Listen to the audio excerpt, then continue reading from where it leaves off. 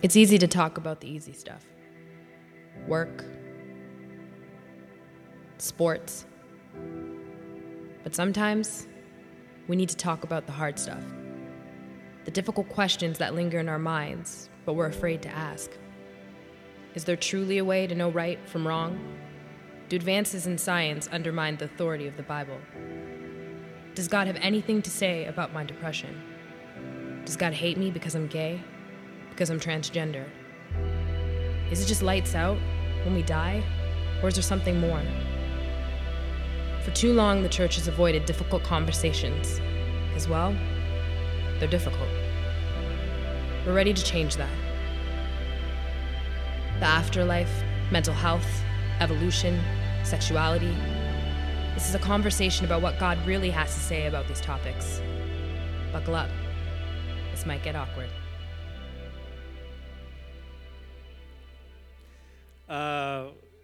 We're going to pray, but I have to say something real quick. Amy, my wife, she's on the worship team this morning, and we have two children, a 4-year-old and an 11-week-old. And the 11-week-old has this tendency, like if anything goes into his stomach, he shoots it right back out. So I was holding him backstage just now, and I was just wearing a shirt. I wasn't wearing a sport coat in the first service. The only reason I'm wearing this sport coat is just to cover up spit up. I'm not trying to look cool. I'm not trying to look presentable. No other reason than there's spit up on my shirt. So if you come and talk to me afterwards and I smell like spit up, it wasn't me, okay? It was my baby. Let's pray. God, we always need you, every moment of every day, every hour. We need you to be here in our midst. We need you when we're hurting and broken. We need you in our joys. We need you, especially now when the truth of your word comes face to face with us. God, for some, this will be a very difficult conversation. For some, it will challenge maybe what they believed up to this point and the convictions that they held. No matter what we may bring in as a preconceived notion or as a lens regarding this topic. So we ask, oh God, that you would pour your grace out onto each of us. Allow us to feel and sense and be mindful of the undeserved favor that is ours in Christ. And then move us, oh God, to extend that grace to somebody else. In the name of Christ, the people of God together said, amen. Well, if you're brand new here with us, and I see a couple of new faces, my name is Lucas. I'm one of the pastors here. I have the opportunity a privilege, really, of preaching on a weekly basis here at Bayview Glen Church. I've been here for the last 5 years. I just mentioned my wife, Amy, and I, we have 2 children. Kaya is 4, and Kanan is a spit-up machine at 11 weeks. And I've been in vocational ministry now for more than 20 years. That means this pastoring thing has been my job for more than 20 years. And I've been preaching week in and week out for more than 7 years, almost 8 years. And this service and this sermon that I am giving today has caused me more stress and anxiety than any sermon I've ever preached before. It was a little bit of a challenging week. And the reason why is your fault, to be quite honest with you. Let me tell you why. We published a survey at the end of the summer, this past summer. Do you guys remember summer when it was hot? You remember that? It's long gone now, but you remember, it snowed at my house this week, and it stuck for a couple hours. A 4-year-old ran out of her room in her pajamas out to the back patio and began making snow angels on the back patio in her pajamas. You know why? Because we're great parents. That's why. So probably has pneumonia. We'll deal with that later on this week. What was I talking about? Summer. Okay, summer. Summertime, at the end of summer, we published this survey to our congregation and to anybody who would want to fill it out. We put it on Facebook, Instagram, email, all that stuff. And we basically asked people, what would you want us to talk about? Are there topics that are kind of trending topics in our culture today that the church has avoided that we probably should address. And people said, yeah, there are, and here are some of them. Mental illness, we talked about that. Science in the Bible, we talked about that. Morality, we talked about that. Wealth, money, power, we've talked about that. And as we looked at the series topics that people said, here's what we want you to talk about, we thought, oh my gosh, this might get awkward. This might get awkward. And one of the topics that people said that they wanted us to address is the topic of sexual identity.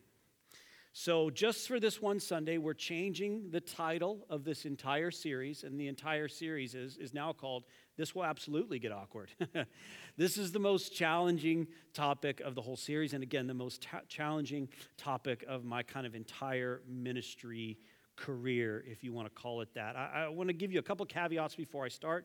This will get PG this morning. It's very difficult to talk about sexual identity without getting PG. It's not going to get PG-13 or R, but it is going to get PG. So for those of you who have your kids here with you, you have been warned.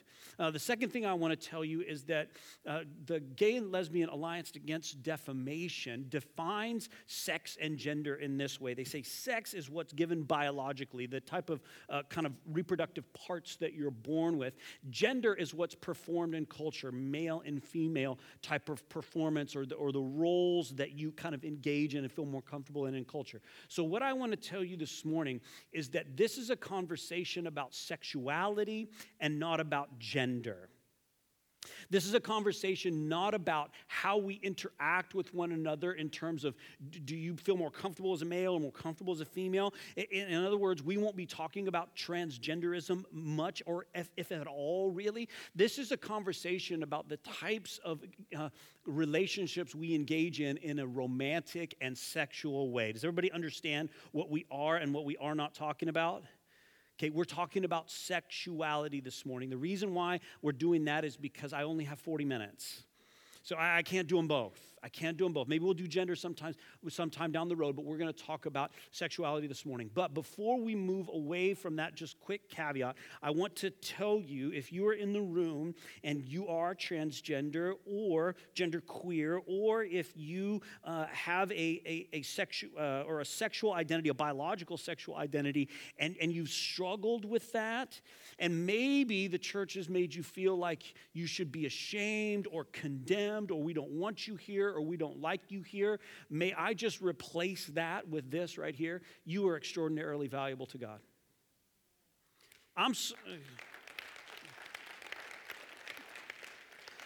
can't apologize on behalf of the whole church, but I'm going to try real quick. On behalf of the whole church, we are desperately sorry and we need your forgiveness. There are a couple of transgender individuals that come and worship here at Bayview Glen Church. You are welcome here. You are welcome here. We're going to talk about affirmation and acceptance and all this. It gets complicated. It just gets complicated. But I want you to know that you are extraordinarily valuable to God. He loves you in an extravagant and unconditional way. He sent his son to die for you and rescue you and redeem you. And he wants a relationship with you. Okay? Now let's talk about sexual identity. The first thing that I want to recognize here is there is a polarity, especially within the church, when it comes to addressing issues of sexual identity. What I mean by that is it seems that there are two sides of this coin. One of them is pulling really hard in this direction, and one of them is pulling really hard in that direction, and they tend to get in fights with each other a lot, and there's not a lot of middle ground, and there's not a lot of nuanced conversation involved. There's one group of folks over here that are really advocates of conviction, truth, God's design. And sometimes what happens is they release grace because they're so committed to their convictions. I admire, want to emulate the commitment to convictions, but I'm really not comfortable with releasing grace. You understand? Then there's a group of folks maybe on this other side that are so committed to grace, so committed to affirmation and acceptance and allowing anyone and everyone to be a part and join in the community. And because they're so committed to grace, what they've done is they've released their convictions about what God says about sex and marriage. And I'm uncomfortable personally with the polarity that exists in the church. And I began to think this week as I bit my fingernails and chewed the inside of my lip and barely slept at all, I began to think this week, what is it about that polarity that there seems to be these two sides that are railing against one another? What is it about that polarity that drives me so batty when it comes to my read of the scripture? And I want to give you 4 caveats real quick, or 4 introductory remarks, and we're going to come back to these at the end. Here's why that polarity bothers me. First, disagreeing and disconnecting are not the same thing. Disagreeing and disconnecting are not the same thing. Just because you and I disagree doesn't mean we should dissociate. Do you understand? And it seems to me like the two conflicting sides of this conversation about sexual identity have begun to disagree with each other so much that both sides have concluded because we disagree, we should disconnect. See, I don't buy that. I don't buy it. Just because we disagree doesn't mean we should disconnect, because those two things are not the same thing. Number 2, desire and action are not the same thing.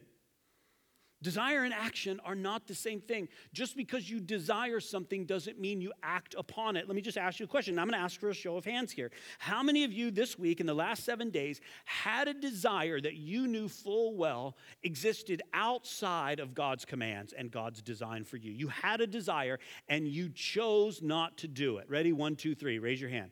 Good. Okay, the rest of you are liars. And that's fine. That's fine. That's fine. So that would be your desire and not act, okay? So here's the thing. Just because I desire something doesn't mean I act upon it. This is why James, in his letter to the church, says this. He says, each person is tempted when he's lured and enticed by his own desire. Then desire, when it has conceived, gives birth to sin. You see, desire precedes, in this case, sin, or desire precedes action. This is going to become critical to us at the end of our time today. Number 3, acceptance and affirmation are not the same thing. I want to tell you that even Webster's dictionary defines these two words differently. This is being welcomed into a group. This is being encouraged in a behavior. Those two things are not the same thing. Just because you encourage someone in a behavior doesn't mean you accept them as a person. I've had a lot of teammates over the years playing sports that encouraged me in behavior, but they didn't necessarily accept me as a person. They encouraged me in playing well and contributing on the team, but they didn't necessarily accept all of who I was as a human being. They're interested in my performance. Or I have people in my life that accept me as a human being, but don't affirm my behavior. If you think these two things are the same thing, you've never been married before. Because I'm telling you what, there are a lot of things about Amy's behavior that I don't affirm, like a lot of things, right? She affirms all of mine, but there are a lot of things. Let me tell you just one way she's weird. When we go to bed at night, my wife takes her feet, and I am not kidding. All the lights are off. It's like pitch black in the house, quiet as a mouse, and then I can hear my wife take her 2 little feet, and she starts rubbing them together like this. It's the most annoying thing I've ever heard in my life. She is weird. She's a strange human being. Don't get to know her. She's very peculiar. And I don't affirm that behavior, but I accept her as a human being. And it might surprise you. You might think, oh, that's a surface level thing. It is a surface level thing. It might surprise you to know that there are even some theological things that Amy and I don't agree about. But it doesn't mean we disconnect. There are some things about one another, maybe some things we wouldn't affirm, but we still accept one another. Those two things are different. We can hold them in tension. Number 4, sexuality and identity are not the same thing. So we've been lied to about this, both in the church and in our culture. That who you are is your sexuality, and if you say no to sexual desire, no to taking action on that sexual desire, then you are somehow not yet a complete person. That's a lie. That's a lie. Those two things are not the same thing. If you want to know what your identity is, here's your identity. God tells us. He says he created us in his own image. In the image of God, he created him, male and female. That is to say, each and every person in this room, each and every beating heart, each and every pair of eyes, you have been made in the image of God. Please do not let anybody minimize your personhood. and boil it down to simply one thing or another: your sexuality, your vocation, your financial stability, or lack thereof, for some of you tend to.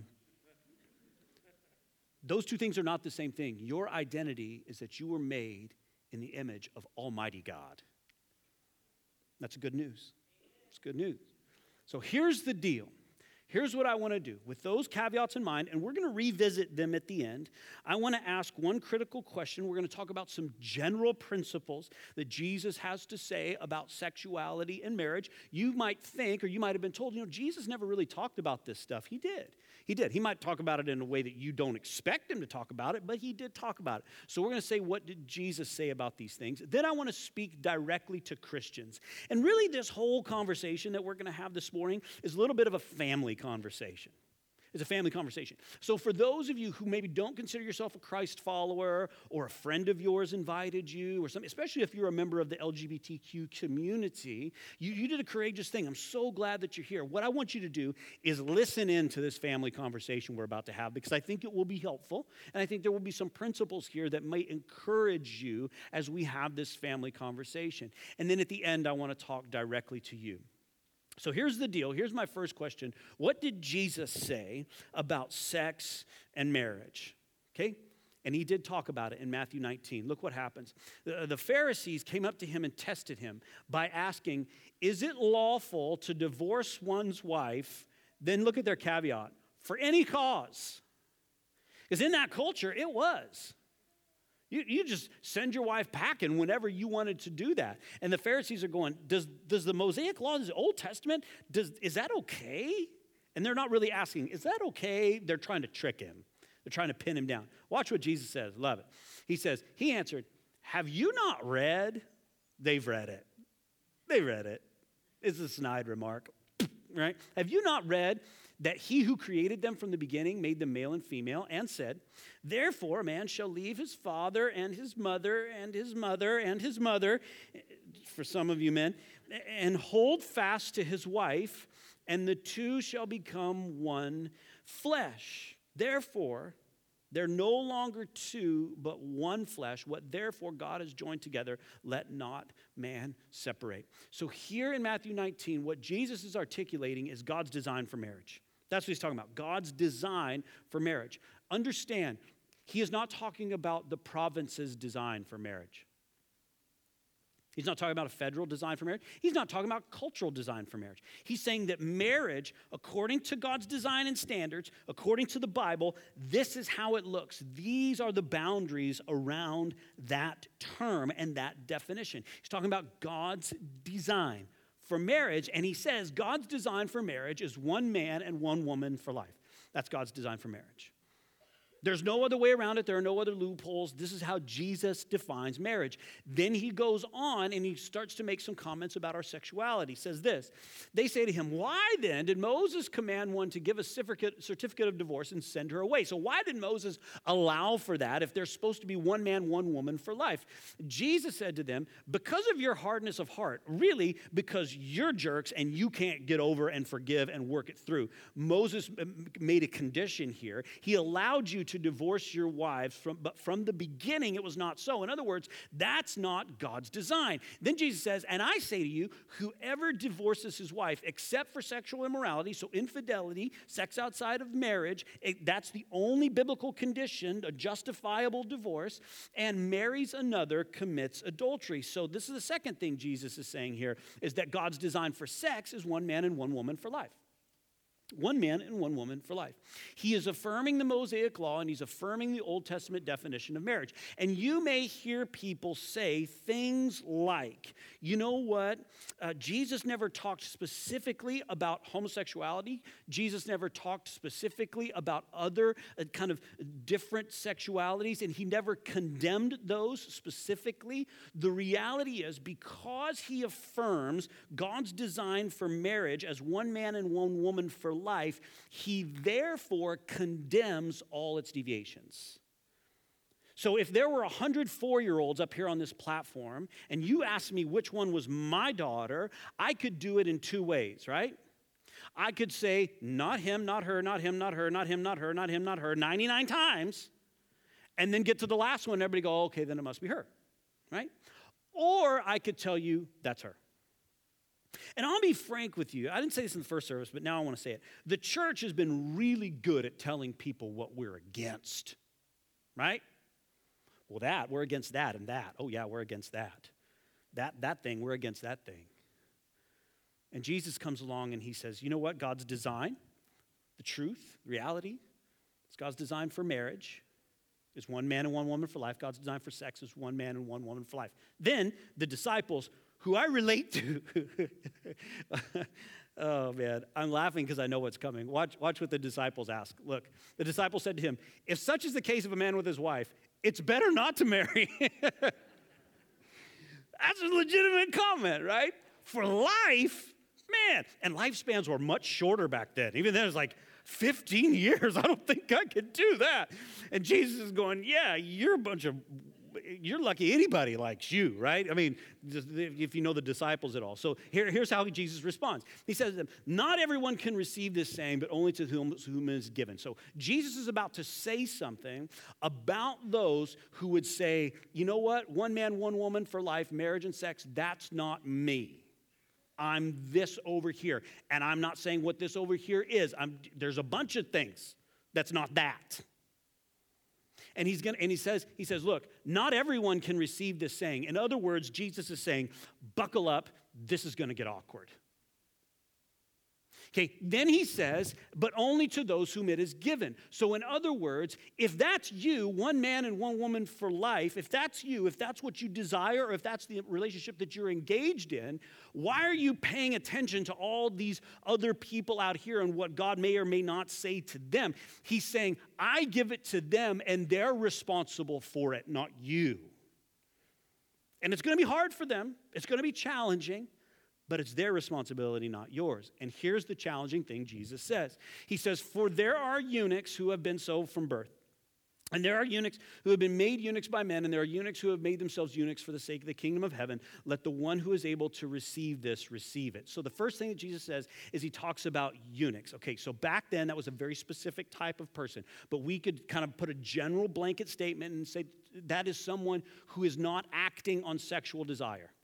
Either they don't have sexual desire to act on, or they have sexual desire and they've chosen not to act on it. That would be a eunuch, a blanket statement for eunuch. And Jesus says there are three different types of those. There are those who have been so from birth.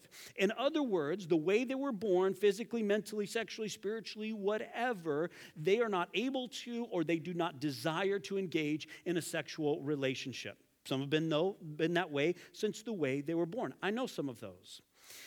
2, he says, there are some who have been made eunuchs by men. In other words, the circumstances of their life have caused them not to be able to engage in a one man, one woman for life covenant relationship. Therefore, they do not act on sexual desire because they have not yet engaged in that relationship. Number 3, he says, there are some who have made themselves eunuchs for the sake of the kingdom of heaven. In other words, there are some who either don't have sexual desire or do have sexual desire and have understood what God's design for sex and marriage is and have chosen for the sake of the kingdom of heaven not to engage that sexual desire and act upon that sexual desire. In other words, there are some who have chosen celibacy. Then Jesus says the exact same thing he just said. Let the one who is able to receive this, let it receive it. Didn't I tell you that was going to be hard? That's some hard stuff. But what Jesus is also confirming here, and I think this is fascinating, because our culture would lie to us and tell us this is not true, but Jesus is also saying this, that sex is not the key to joy. Man, oh man, do we live in a culture where we are told on a regular basis that if you don't act on your sexual desires, you will not live a joyful, happy, fulfilled life. Sex is absolutely not the key to joy. Your relationship with your Creator, Jesus, that's the key to joy. But Jesus says you can choose not to act on those sexual desires, or because of circumstances not act on those sexual desires, or because of some way you were born not act on those sexual desires. But that will not rob you of your joy because your joy is not rooted in that. So here's what we've done. We've affirmed God's design for marriage and God's design for sex. That's what we've done. Now I want to take you to one passage in the New Testament because there are about 6 places in Scripture, give or take, that address homosexuality, homosexual practice specifically. About 6, and that's pretty generous. But I want to take you to one of them, and I want to show you what Paul does at the beginning of Romans, and I want you to know this is specifically for Christians. For those of you who maybe are not Christ followers, that's great. We are so glad that you're here. Please listen in because I think there'll be some principles here. But this is specifically for Christians. And Paul begins Romans 1, which is 15 chapters or 16 chapters of theological brilliance. Martin Luther once said, if the New Testament is a diamond, Romans is the brightest part. It's a fantastic book, a very systematic book. And what Paul begins to do is diagnose the global human condition. He says all of humanity is like this. And he says the wrath of God is revealed from heaven against all ungodliness and unrighteousness of men, who by their unrighteousness suppress the truth. For what can be known about God is plain to them. Why? Because God has shown it to them. His invisible attributes, namely his eternal power and divine nature, have been clearly perceived ever since the creation of the world in the things that have been made. So they are without excuse. For although they knew God, they did not honor him as God or give thanks to him, but they became futile in their thinking, and their foolish hearts were darkened. Claiming to be wise, they became fools and exchanged the glory of the immortal God for images resembling mortal man and birds and animals and creeping things. Therefore, God gave them up in the lust of their hearts to impurity, to the dishonoring of their bodies among themselves, because they exchanged the truth about God for a lie and worshiped and served the creature rather than the Creator, who is blessed forever. Amen. For this reason, God gave them up to dishonorable passions, for their women exchanged natural relationships for those who are contrary to nature. What does Paul mean by nature? What he's saying here is God's design is one man and one woman for life, and women exchanged what God had designed for something that was not what God designed, namely sexual relationships with one another. He goes on. He says, and the men likewise gave up natural relationships with women and were consumed with passion for one another. Now, there might be some out there that suggest that the Bible condemns sexually exploitative relationships, especially sexually exploitative relationships that are between two individuals of the same gender. But what Paul is doing here is he's talking about passion for one another. These are mutual relationships that Paul says are against God's original design. Men committing shameless acts with other men and receiving in themselves the penalty for their error. In other words, what Paul has done here is he's just affirmed Jesus and the Mosaic Law in terms of their definition of sex and marriage that is within God's design. And since they did not see fit to acknowledge God, God gave them up to a debased mind to do what ought not to be done. They were filled with all manner of unrighteousness, evil, covetousness, malice. There's one in here. You ever watch Sesame Street where they did the, one of these kids is doing his own thing, one of these kids is not the same. Do you ever watch that? Okay, well, then that was a stupid joke. So he's about to list a bunch of sins, right? He's about to list a bunch of sins. I want you to, one of these kids is doing his own thing. One of these kids is not the same, okay? Just pick out which one it is. Envy, murder, strife, deceit, maliciousness. They are gossips, slanderers, haters of God, insolent, haughty, boastful, inventors of evil, disobedient to parents, foolish, faithless, heartless, ruthless. This one's funny to me, isn't it? Foolish, faithless, heartless, ruthless, and you're disobedient to your parents as well. I mean, that's in there. It's like one of these kids is doing his own thing. I just think that's funny. Okay, though they know God's righteous decree that those who practice things deserve to die, they not only do them, but give approval to those who practice them. Now listen, Paul just said a lot of stuff there, didn't he? Oh my gosh, he said a lot of stuff. So I want to point out one thing that never dawned on me until I read it over and over this week and read some commentaries. What happens is Paul diagnoses the human condition, and he says right in the middle of that, here's where humanity is at spiritually. Right in the middle of that conversation, he says this. He says, therefore, God gave them up in the lust of their hearts to impurity. And following that verse, he lists off all those things: boastful, arrogant, rude, disobedient to parents, faithless, heartless, ruthless. And he says, right before he lists that, therefore. Now, if you've been around here for any length of time, every time there's a therefore in the scripture, you ask yourself, what is it? Therefore, right. So here's what Paul is doing. He's saying something happened, therefore people behave this way that's outside of God's plan and God's design. Let me do it one more time. Something happened. Something happened. Therefore, people behave and act outside of God's design. In other words, what Paul is affirming here is that sin is symptomatic.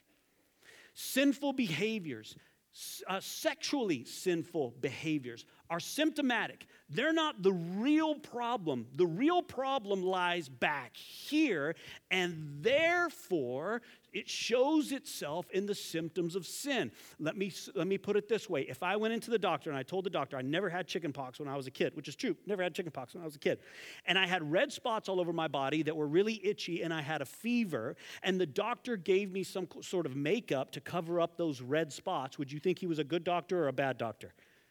A bad doctor, right, because he's addressing the symptoms. He's just trying to conceal the symptoms. Paul's saying, let's not conceal the symptoms. Let's let the symptoms help us diagnose the real problem. And the real problem in that case is chickenpox, so let's treat that. So here are some of those symptoms. They're haughty, boastful, inventors of evil, disobedient to parents, etc., etc., etc. Sin is symptomatic, is what Paul is saying. So that begs the question, what's the disease?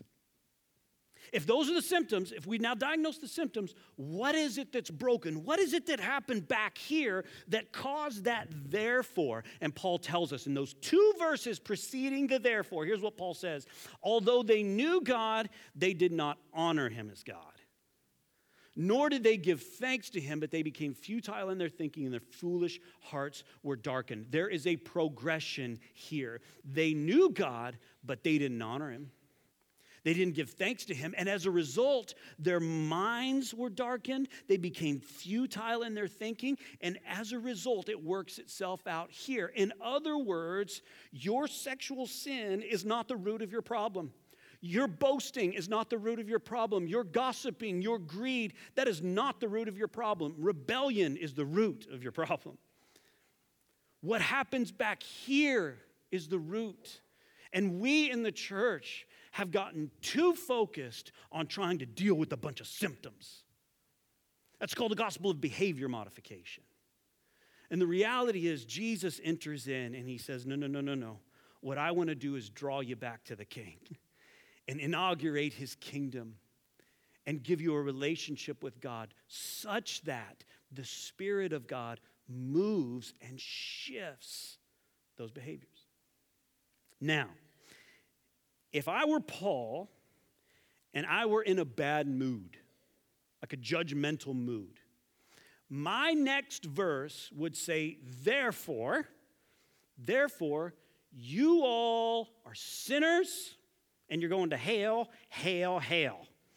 Okay? Paul's not going to say that because he's a gracious guy. Okay? Now, let me put myself in a gracious mood. My next verse would say, therefore, you all are sinners in need of a Savior, but while you were yet sinners, Christ died for you. And that's true. That would be a gracious next verse. But watch what Paul does. He does not talk about those people out there. What does he say? He says, therefore, you. And all of us should say, oh, darn it. Because he's just held up a mirror. And he's done this preaching trick where you get people riled up, ruthless, faithless, heartless, disobedient to parents, all those other things. And we go, yeah, the world out there and culture out there and Facebook and all the problems that we see and people posting the things that they do. And the world is going to hell in a handbasket. And this is a mess. And those people out there, and Paul goes, no, therefore you people, Christians, church people, he says, you have no excuse. For every one of you who judges, for in passing judgment on another, you condemn yourself because you, the judge, practice the very same things. Oh my gosh, you guys, I feel like I just say amen and go. I'm serious. Did Paul not just, he reels us in and we gets us all riled up, and then he goes, but you are judging people, bam. And you practice the very same things. The reality is the church, we're really great at putting our finger on somebody else's sexual brokenness, but we're broken sexually too. Busted up. This is why Jesus tells the story about the man that goes in and he owes this guy a great debt, a debt that he can never pay back. And he says, please forgive me, please forgive the debt, please forgive the debt. And the man says, okay, I forgive you, go. And he walks outside, and the moment he walks outside, he sees somebody that owes him a couple of bucks. And he runs over to him and he grabs him by the neck and he begins to choke him. And he says, pay me what you owe.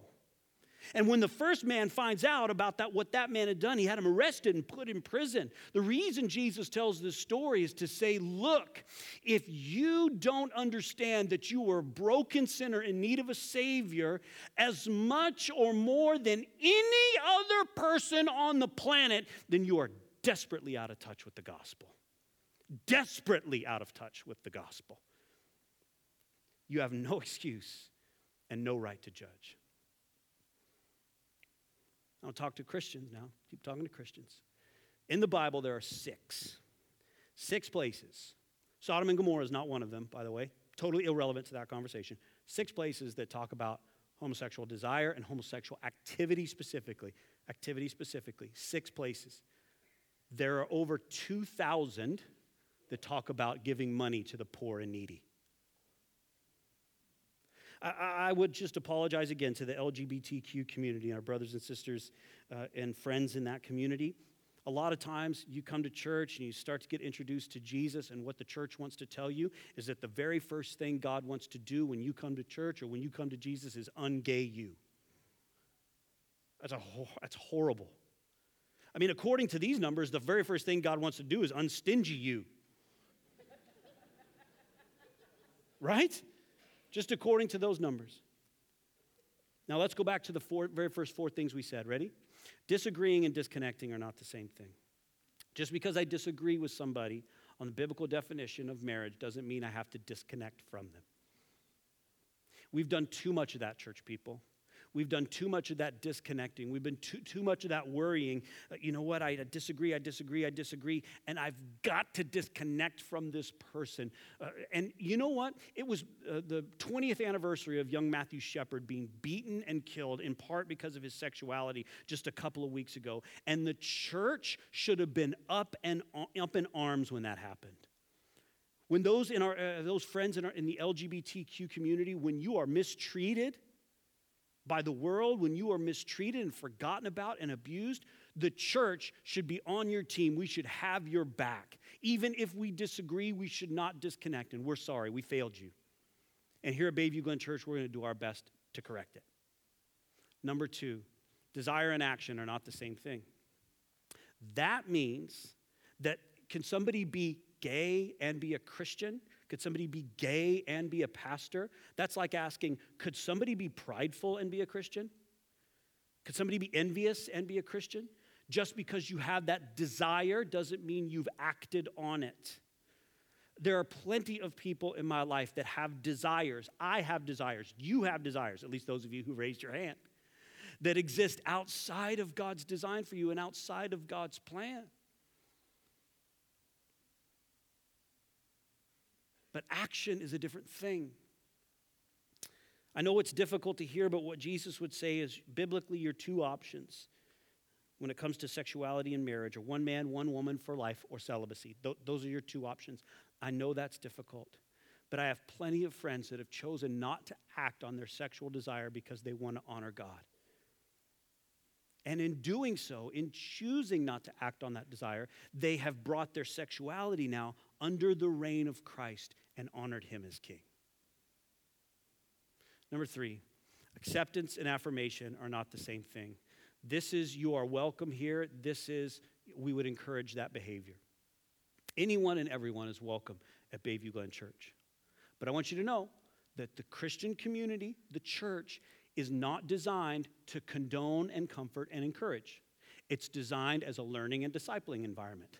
So that's what we do. But everyone is welcome to come and grow and learn here and be a disciple of Christ. Number 4, sexuality and identity are not the same thing.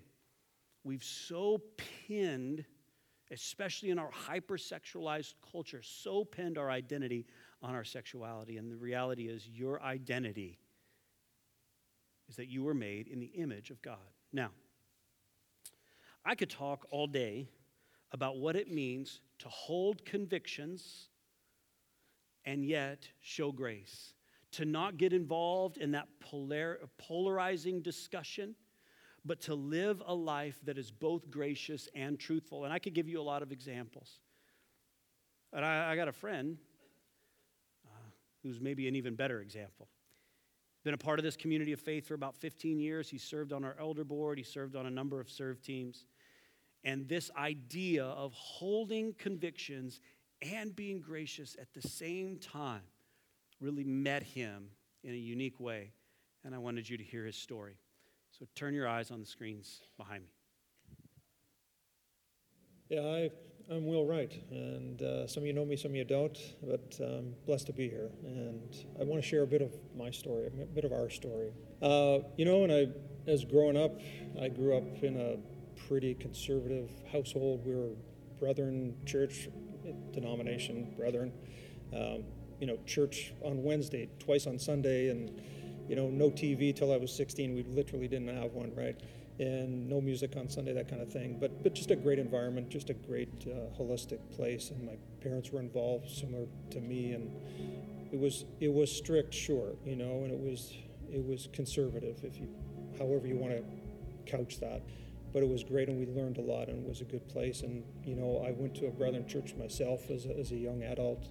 I stepped away a little bit. Part of my career was in policing. I spent 22 years in policing, and it was a couple of years there. I was undercover in the drug squad for 3 years, and I really wasn't attending church much, but we came back to that and ended up here, which has been a great spot. Yeah, we, wasn't just me, Ann and I have 3 great kids, and just amazing. But 3, so Andrew is 24, the youngest, Madeline's 26, and Brandon's 32. And just about the best kids you could ask for. Love them. Just amazing. They love us, and just great relationships all around, and they love each other, and it's a great family. But just a bit about Brandon, my eldest.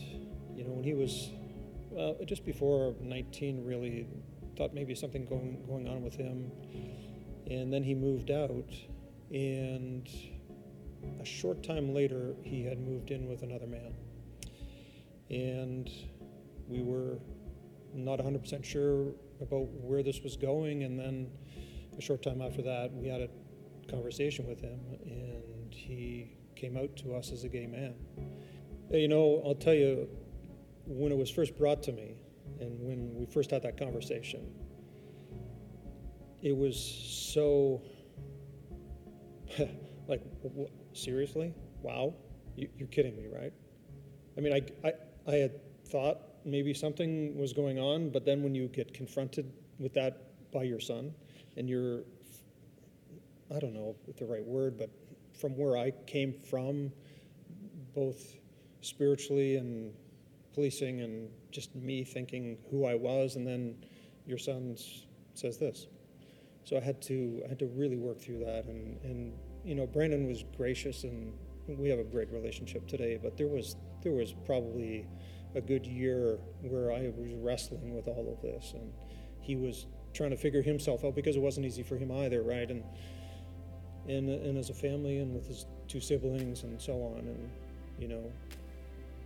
but we came through the other side, listening to what God would have us do. What I see my message as being is, okay, you may have these convictions, but you have no right to love over here. To accept isn't to exclude something else. I don't think Jesus is going to have you not love. When was that ever written? Where was that? Where was that piece? But I had to walk through a series of emotions to get to where I think everyone should be, is to love unconditionally, right? Err on the side of grace, love. And Brandon's amazing. What's that got to do with his sexuality? And to that point, Brandon knows my convictions, our convictions. But just like any other thing your kid or somebody does it, you don't like that behavior. And I've sat down many times with them and said, listen, I don't agree with that behavior, but I love you anyways. I'm always going to love you. So Brandon knows our convictions, but he knows I love him. And for me to work through that and to come out today where, he's married to a great guy, and they're just over on the weekend, and just fantastic. And to know that, it's okay with him, he knows my convictions, and he gets that.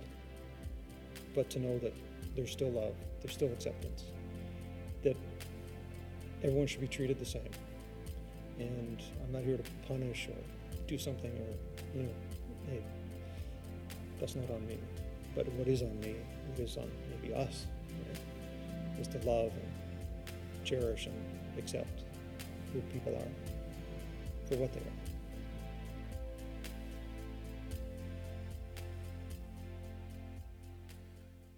It took two people a lot of courage to share that story. Will and Brandon. Would you thank those guys for being willing to do that?